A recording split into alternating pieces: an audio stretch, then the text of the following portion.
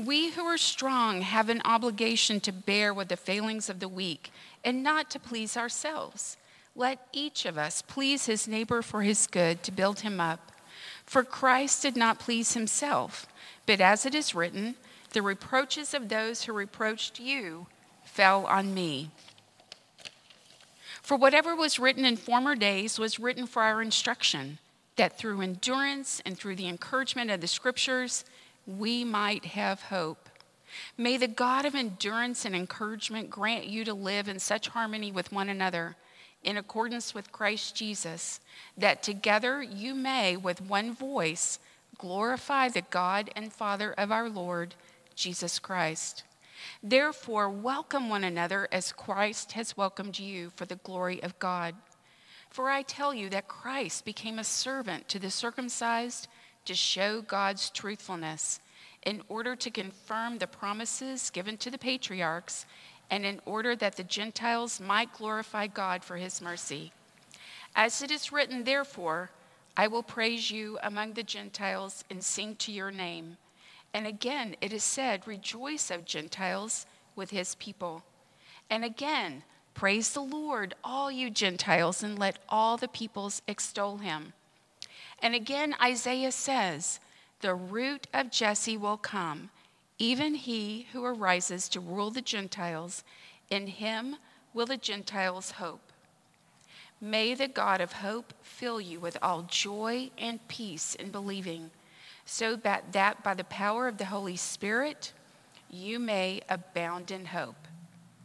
Lord God, we ask in this season of Advent, when we draw to mind, pay attention to the fact that we are a people who waits, who longs for your coming.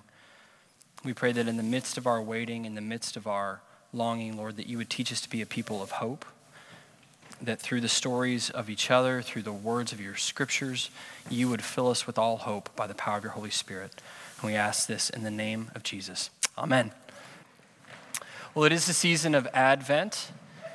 So we're wearing purple. We are filled with expectation and longing. And part of what we're doing here at St. Bart's in the season of Advent is interviewing each other and sharing our stories so that we can hear what God has been doing in our midst. Something that Paul talks about in our reading tonight is that we need each other to build up each other. That we are a people of hope, but we can't be a people of hope on our own. We need each other. So hearing each other's stories is a way that we can do that. And tonight I want to talk to my friend Stephen Smith. So he's going to come up and just talk to us for a little bit. Hey, Stephen. Wave to the people. Hello. Say hello. This is Stephen Smith. Stephen's part of our pastorate, and we've been getting to know him over the last few months, and I just thought it'd be great to hear from him. So, first question is, how did you end up here at St. Bart's? All right, so... Yikes, I will not touch that part again. I wound up here. I started going here, I guess, back in April. Palm Sunday was my first Sunday, so I came right in, and y'all were marching around with palm leaves, and that was interesting. Coming from a Baptist background, we don't really do that. So I was at another church, and part of my story is drug addiction for quite a few years in my 20s. And this church I was at was the first church I went to after I got sober. And so it was a very safe place for me. But it was also very small, kind of dying out, and we wound up merging with another church. And I was on a committee that kind of facilitated this, and it was what needed to happen. But I didn't realize it was what needed to happen, but my place wasn't there. And that kind of became clear. So it was clear probably after the first month, but I spent another year and 3 months there just hoping that something would click. Well, last December, I went to a happy hour for Camp Gladiator. That's where I used to work out. And Dottie was there, and she was telling me about this church over off of Easton. And I was like, oh, that's like really close to my house, and I love architecture. It's mid-century. I've always wanted to go in. Anyway, so I knew exactly the church she was talking about, and stayed at my church another 3 months, kind of gave myself a drop-dead date, and that's when I came here. Great. So that's how I wound up here. Yeah, I think a lot of people are here because of Dottie, so thank you, Dottie. Yeah. So as you've been here at St. Bart's, what are some of the things that maybe you've been learning or that maybe God has been doing in your life? So I made some notes. Sorry, I get really bad anxiety all the time. But I also can't resist a crowd, so I couldn't say no. So I think the biggest theme for this year for me has been uncertainty. And it was this uncertainty of leaving my church, my old church. This is my new church. This is my church now. This uncertainty of leaving. And that was just this big unknown. So part of my story, we've all got struggles. One thing that led to drug addiction was struggles with sexuality. And I'm happy to talk about that if anybody wants to talk about that. But so leaving my old church was very uncertain. It was a place I was very safe. And I was so nervous. And just the fact that God provided this place is incredible to me, and it was the first church I visited. And it needed to be small, and it needed to be people my age, and because I needed that, because that was one reason I left the old church anyway. It's no offense to people not my age, I just needed community with people my age. All that to say, the fact God provided this place, and it was 7 blocks from my house, is just like, if you don't believe in God off of that alone, it's just incredible. So there was this theme of uncertainty, right? My job, which I got after I got sober.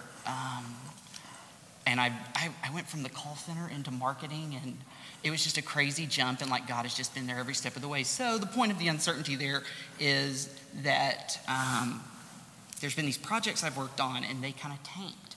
And then my company got acquired.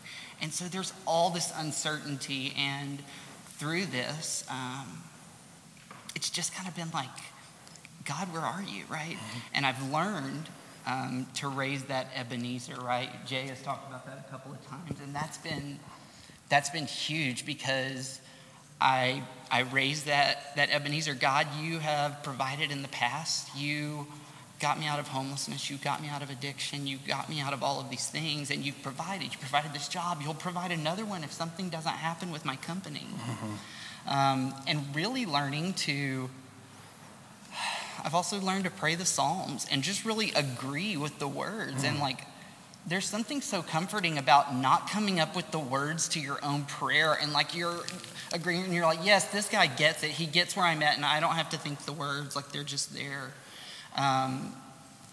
And as I have been praying the Psalms and going through these elements of uncertainty, you just manage to work it out. And you manage to get there, not all the way there, because not everything goes away, and not everything is always certain. You don't always get to that point of finality, right? But those have been things I've learned.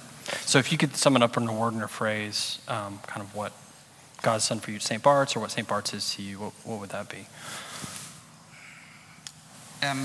This is a desire fulfilled. It's God listens to prayers. I wanted a small church. Mm-hmm. I wanted people my age, and it had to be a place where I was going to be nurtured and loved and affirmed and uplifted within the bounds of Scripture and what God says. And I think so far I've found that. Great. Thank you. You stand right there. I'm going to pray for you. Everybody thank Stephen for sharing with us. And thank you. Father God, I thank you for Stephen. I thank you for his vulnerability, for his willingness to share his story with us. And we thank you, Lord, that you've brought him here. We pray that you would be with him, continue to sustain him in the midst of uncertainty with his job and other things, Lord. We pray that we could be a community of hope that builds him up, that encourages him, that loves him where he is. And we ask this in the name of your Son. Amen. Thanks. Thank you, Stephen. That was wonderful. It is a powerful thing to hear other people's stories, and to hear the part of the stories that are unfinished, that our stories have jagged edges, right? We're still trying to figure it out, that God's doing one thing over here, but then there's this other thing over here that still needs to be worked out. And that's really what I want to talk to us about tonight out of the book of Romans, because Paul is speaking to that reality. He's talking about hope. And hope is not a static reality. It ebbs and flows in our own lives and even in the lives of communities and things like that.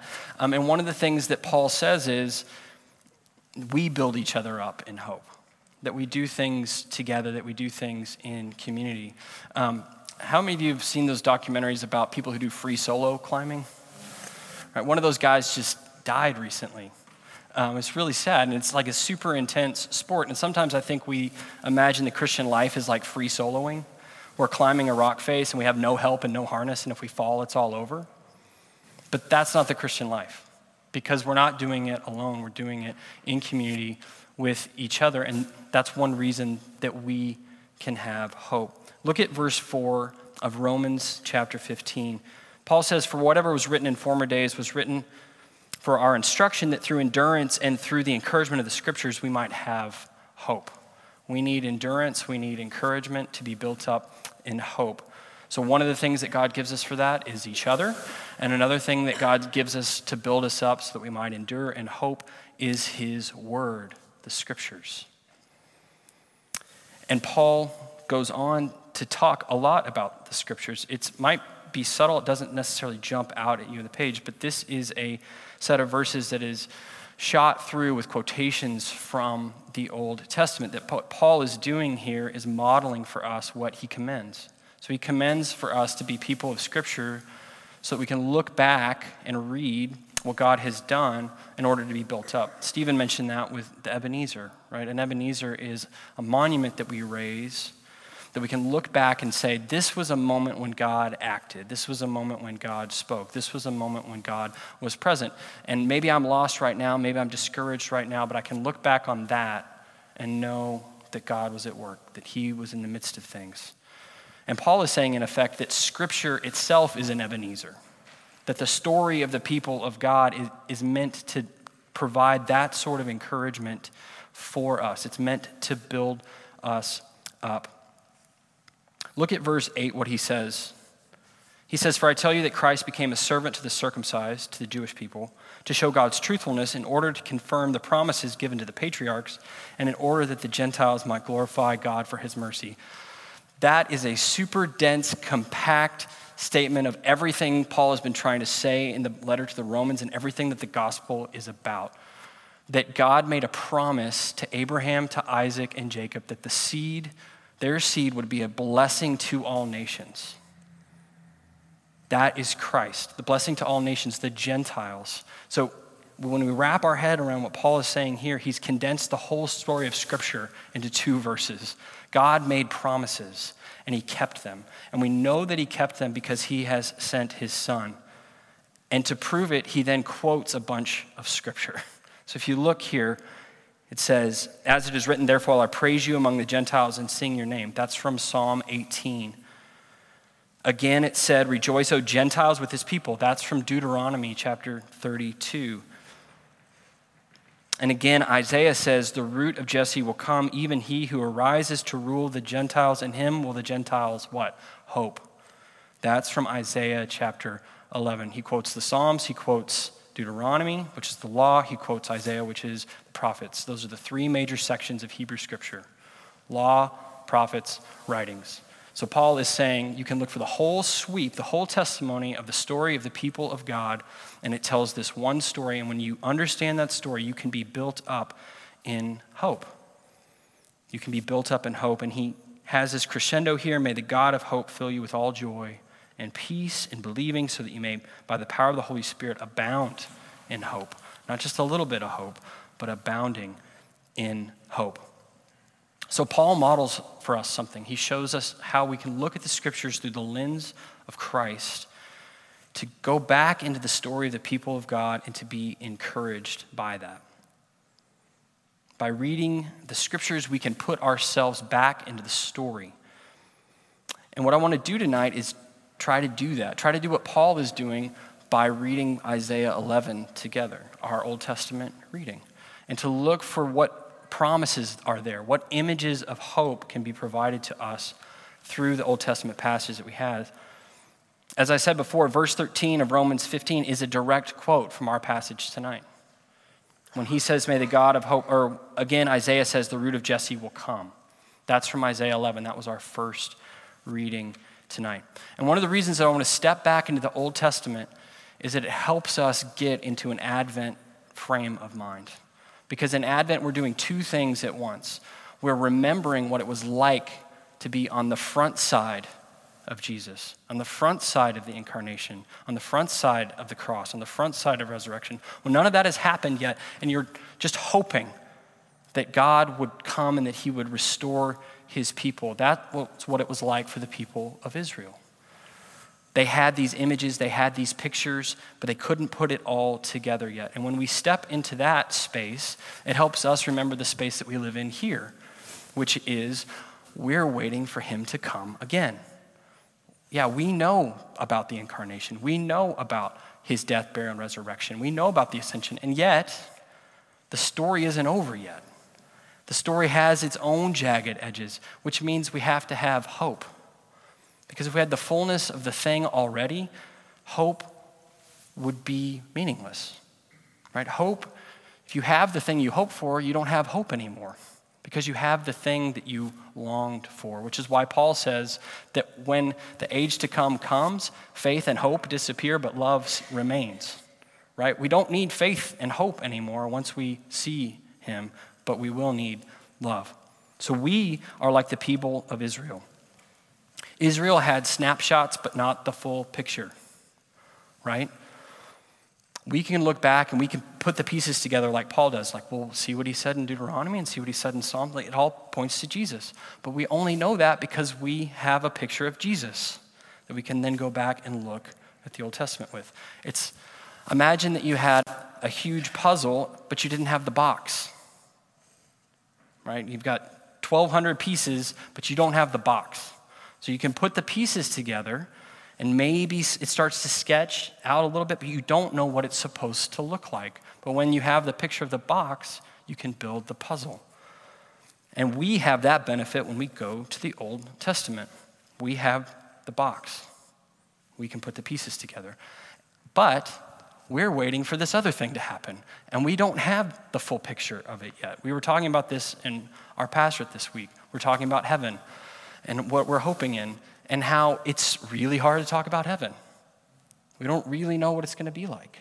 We have ways that we can talk about it that sort of point into a fog, but it's not the full picture of the thing. We have the puzzle pieces.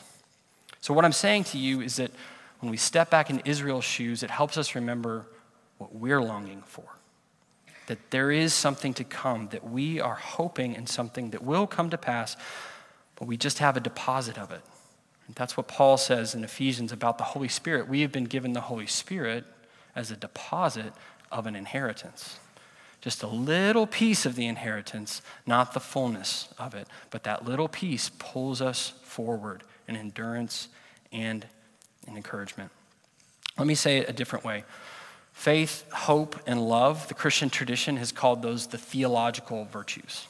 Not meaning that you have to know a lot of theology to understand faith, hope, and love, but meaning that they come from God.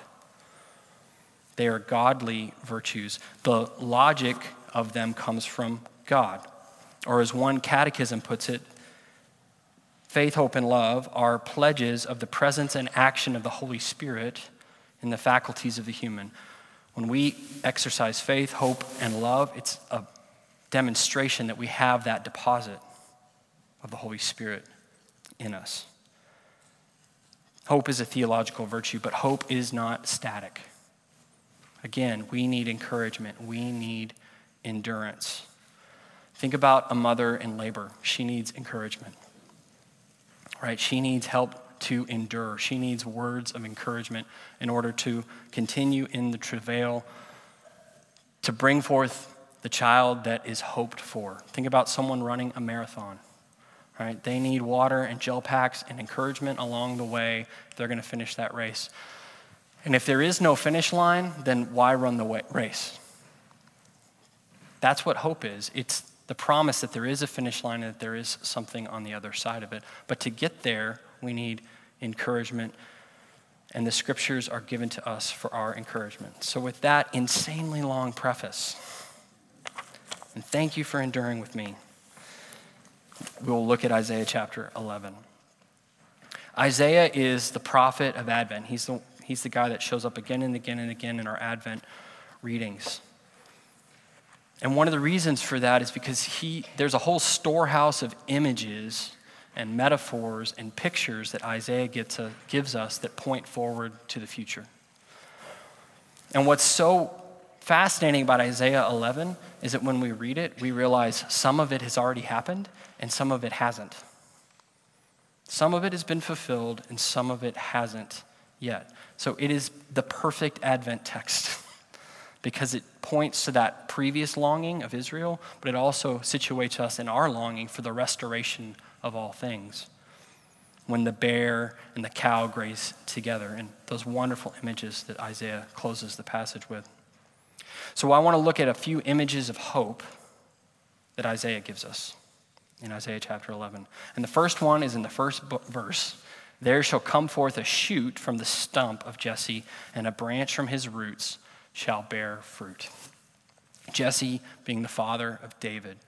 David being the one who was promised to have a son rule and reign on his throne forever. And yet this is a moment in Israel's history where that looks like an absolute impossibility. How could that ever happen? How could God ever fulfill that promise? Because the house of David has fallen, they've gone into exile. But Isaiah says, no, there is hope. Because though that tree has been cut down, there's a shoot coming out of the stump. I was walking in the neighborhood this week with my dog, and I saw this huge stump. It probably had a 6-foot radius, right? That was a big tree. I can't even imagine how tall that tree was, how much shade it provided in the summer. It was probably a gorgeous tree, but all that's left is the stump. A stump is a testimony to what was. There's nothing now about a stump, right? It's all about something that happened in the past. But if a shoot, if a flower, if something comes out of that stump, there's hope. Something can happen. So out of the stump of Jesse comes this shoot. The promised Messiah, the promised anointed one, Jesus, the true Son of David. A branch from his roots will not just be there, but it will be fruitful. It will bear much fruit. That image of fruitfulness is connected to this idea that Israel was God's vineyard, and it was meant to bear forth this fruit, to be a blessing to the nations. And Isaiah talks about this in Isaiah 6, that the vineyard has been completely routed. There's no fruit coming out of that vineyard. But there is hope of fruit in this stump of Jesse. Not that just something's happening with the stump, but that will bear fruit. So there's our first image of hope, that even out of a stump, a shoot can come forth. Out of this thing that seems completely in the past, a promise of the future can come forward. Look at verses 2 and 3. The Spirit of the Lord shall rest upon him. Who? This promised one, this one who is the shoot from the stump of Jesse. The spirit of wisdom and understanding, the spirit of counsel and might, the spirit of knowledge and the fear of the Lord, and his delight shall be in the fear of the Lord. This is an image of hope that shows us that knowledge and wisdom can be married to power. That's what we want in a leader. We want somebody who's powerful, but that is also knowledgeable and wise. You've met maybe leaders who are powerful who have no knowledge and wisdom. That's terrible, right? They use their power for themselves to lord it over or whatever it is they do. Or you meet somebody who has a lot of knowledge and wisdom and is not effective at all. And that is deeply frustrating too. Because they maybe know what should be done, but they don't have the power to do it. But this one, this promised one, has the Spirit of the Lord. He has wisdom, he has understanding, he has counsel and might. counsel and might, the marriage of wisdom, knowledge, and power. That is an image of hope, meaning that when we are frustrated by human leadership and know that there could be something better, that hope is not in vain. But there's a deposit in us that hopes for someone who yields power and knowledge in a perfect marriage. And that image extends into the next verse. He shall not judge by what his eyes see or decide disputes by what his ears hear, but with righteousness, meaning the right standard, the exact right way that things should be. That's by which he will judge. Not what he sees, not what he hears, not what he thinks should be done, but what is right. And what is he going to do with this power? He's going to decide for the meek of the earth. Blessed are the meek, for they shall inherit the earth. There's another image of hope because this leader who has power and might, his greatest weapon is his word. His sword is his word. His word is his sword. He shall strike the earth with the rod of his mouth. Again, we're taken back into the promises of Scripture, God's word as a weapon, God's word as a tool. And this promised one, he speaks his word, and it's wielded like a weapon of righteousness. That's an image of hope. Then in verses 6 through 9, we have this crescendo. And in one sense, the verses 1 through 5 have happened in a certain sense because Christ has come. The incarnate one has come. The word has become flesh. He says in the Gospel of Luke, this is fulfilled within your hearing, right? People are healed. The year of Jubilee has been declared. Christ has come. Part of this has been fulfilled. But we wait for this part. The wolf shall dwell with the lamb. The leopard shall lie down with the young goat. The calf and the lion and the fattened calf together, and a little child shall lead them. These images should be jarring. There's a reason we don't let children play with snakes, right? But Isaiah is saying, hey, there's going to be this world where children can play with snakes all they want. And they can lead around formerly ferocious beasts, and it'll be just fine. Because Isaiah is giving us an image of hope of creation restored, of perfect peace and shalom and restoration. The cow and the bear shall graze, their young shall lie down together. And this one, to me, is the funniest one. The lion shall eat straw like the ox. And imagine a lion eating straw instead of delicious gazelle meat. How do you get that lion to eat? Something monumental has to happen. Something has to be completely knit together in a completely different way for a lion to eat straw like an ox. Because you know lions love gazelle meat. And we've all seen nature documentaries, right? They love that gazelle meat. And I probably would too.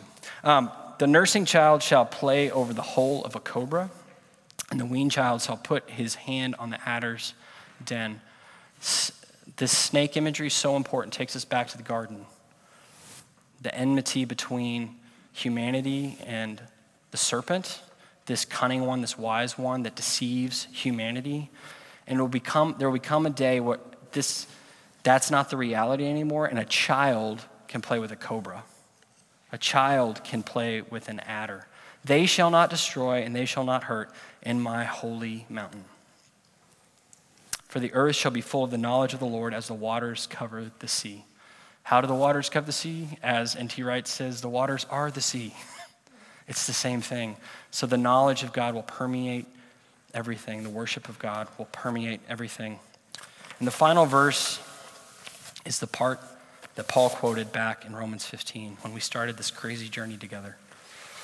Verse 10, in that day the root of Jesse, who shall stand as a signal for the peoples, of him shall the nations inquire, and his resting place shall be glorious.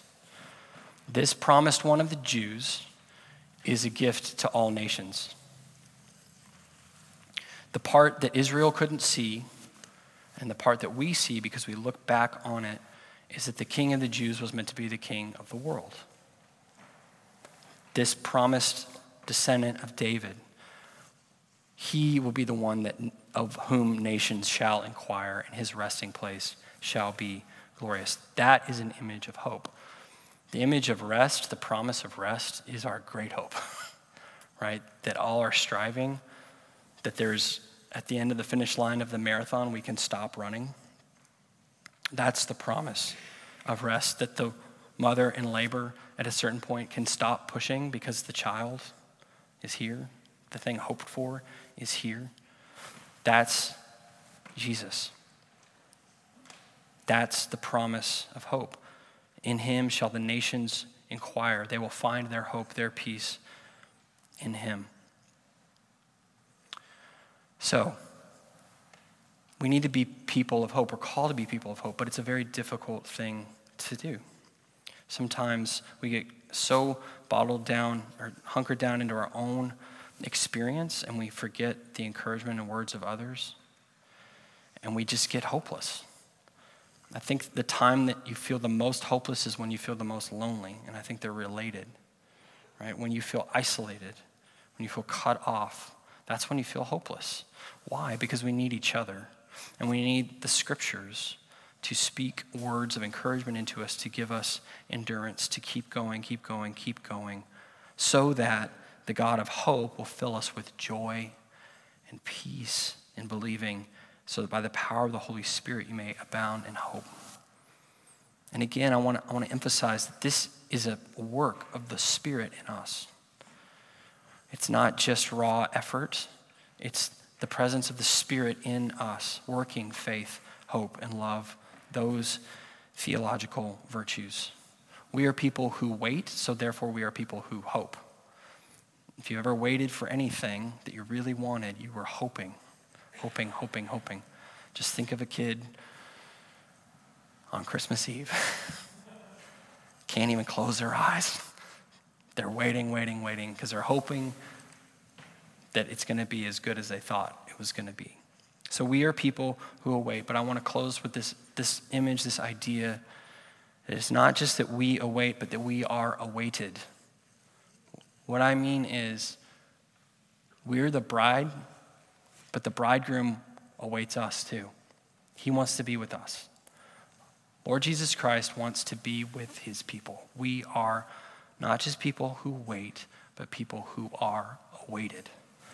When we get to the end of the finish line, there's someone there who wants us to be there, right? It's not just that we get there and like, hey, great job. No, you are my bride, for whom I died, whom I washed with the water of my word, and I am waiting for you. I am hoping, and there's a certain sense in which Christ hopes for his people. Not maybe kind of a mind bender, but it's true. We are a people who wait, but we are also a people who are awaited. Let us pray. Lord God, we thank you for words of hope and encouragement. We thank you for Stephen's story and all the stories in this room that his story represents. For all of us who are in the midst of uncertainty, we pray that you would encourage us, that you would help us endure. We pray, Lord, that we could be a people of encouragement, that we could be the strong who bear up the weak, just as you did, Lord Jesus. And Lord, we pray that you would remind us that our hope is not in vain because you await us just as we await you. And we pray this in your beautiful name. Amen.